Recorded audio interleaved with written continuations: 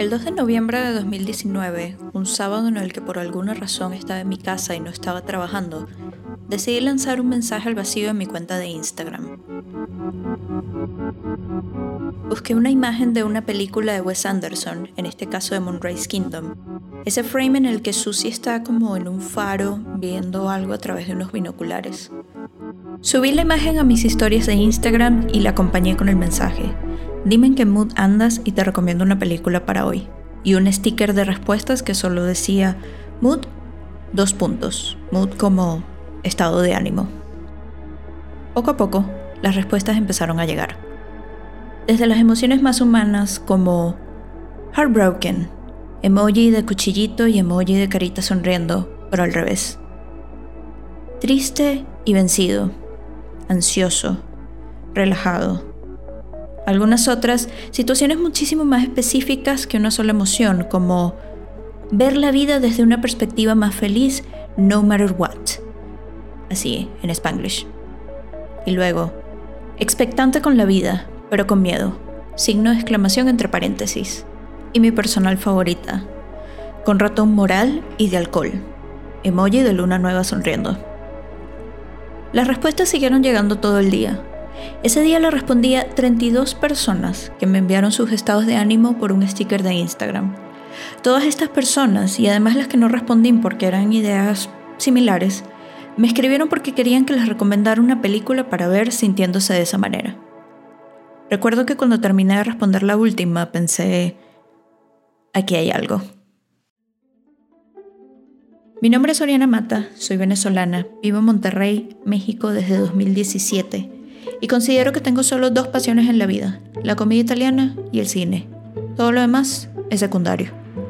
El año pasado, en 2019, empecé a recomendarle películas a las personas según su estado de ánimo y aunque solo me preguntaran qué película podían ver un viernes en la noche, mi respuesta siempre era, ¿en qué mood andas? Y te diré qué película ver. No es lo mismo recomendar una película de Richard Linklater cuando te sientes nostálgico que una de Lars von Trier cuando te sientes eufórico. Y personalmente, entre paréntesis, no recomiendo mezclar esas 2 emociones con esos 2 directores. Pero quiero más. No solo quiero recomendarte una película, quiero contarte por qué debes verla en este momento de tu vida, o todo lo contrario, por qué no deberías verla en este momento de tu vida. Quiero asociar películas con relatos, con recuerdos, con ideas, con sueños, con señales que vemos en la calle o incluso con recuerdos de throwbacks de Facebook. Porque, ¿por qué no? Quiero más de lo que las historias de Instagram me pueden dar y así es como estoy comenzando esta idea. Este podcast, In the Mood for Films. Antes de comenzar este podcast quisiera aclarar algo. Esto no es un primer episodio. Tampoco es un intro. Ni siquiera recomendaré una película en este tiempo que me vayas a estar escuchando. Decidí grabar este episodio, que en realidad no es un piloto, solo para aclarar una idea que viene dando vueltas en mi cabeza desde hace muchísimo tiempo. Y es que no sé nada de películas. Puede parecer que sí, y hago enormes esfuerzos por hacerle creer a todo el que me conoce que sí, pero la verdad es que no. Intentando responder a las preguntas de la gente y sus estados de ánimo, me perdí tantas veces, olvidé tantos directores, actores y productores, que esta verdad absoluta e irrevocable me dio una cachetada en la cara a la 3ª o 4ª vez que tuve que consultar IMDb. Y es que no sé nada de películas. Todo lo que supe, lo que aprendí en los 2 años que estudié cine, lo que leí en libros de crítica y lo que algunos amigos intentaron enseñarme cuando no tenía ni idea de nada en la vida, se ha ido perdiendo. Es como si me empezara a desprender como poquito a poco, como hilacha por hilacha. Se me olvidan nombres, se me olvidan años, se me olvidan premios. No recuerdo si fue Scorsese el que pasó 2 años en la selva de Vietnam, o si fue Coppola el que hizo una película infantil en 3D. Empiezo a confundir a Norma Desmond con Marion Crane, y me pregunto si fue Dirk Diggler el que bailó La fiebre de sábado por la noche. Tengo 27 años y se me están olvidando cosas, pero sé que el cine está ahí. Y que cuando creo que ya no sé más nada, me sigue recordando qué es lo que sí sé. Confío en mis listas, las que desarrollo celosamente desde hace 10 años. Confío en IMDb, en Letterboxd, en The Hollywood Reporter y en Sony Classics. Ellos son los que saben, yo no sé nada. En este podcast demostraré episodio tras episodio que no sé nada y que todos los días seguiré aprendiendo. El cine y yo nunca dejamos de tenernos como esta deuda de perseguirnos y de encontrarnos, y este es el espacio en que me dedicaré a descifrarlo. In the Mood for Films es un espacio en el que cada episodio será una exploración sobre un estado de ánimo y qué películas ver cuando te sientes así.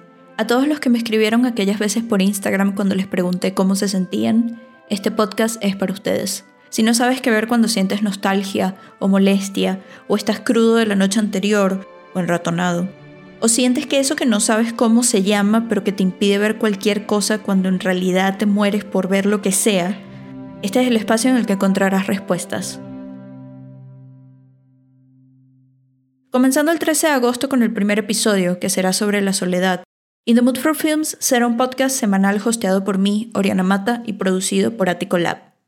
Para mantenerte al tanto de los próximos episodios, amablemente te pido que te suscribas a este show en Spotify, Apple Podcasts, Google Podcasts y donde sea que escuches podcasts, porque al parecer hay como 10.000 plataformas donde escuchar podcasts.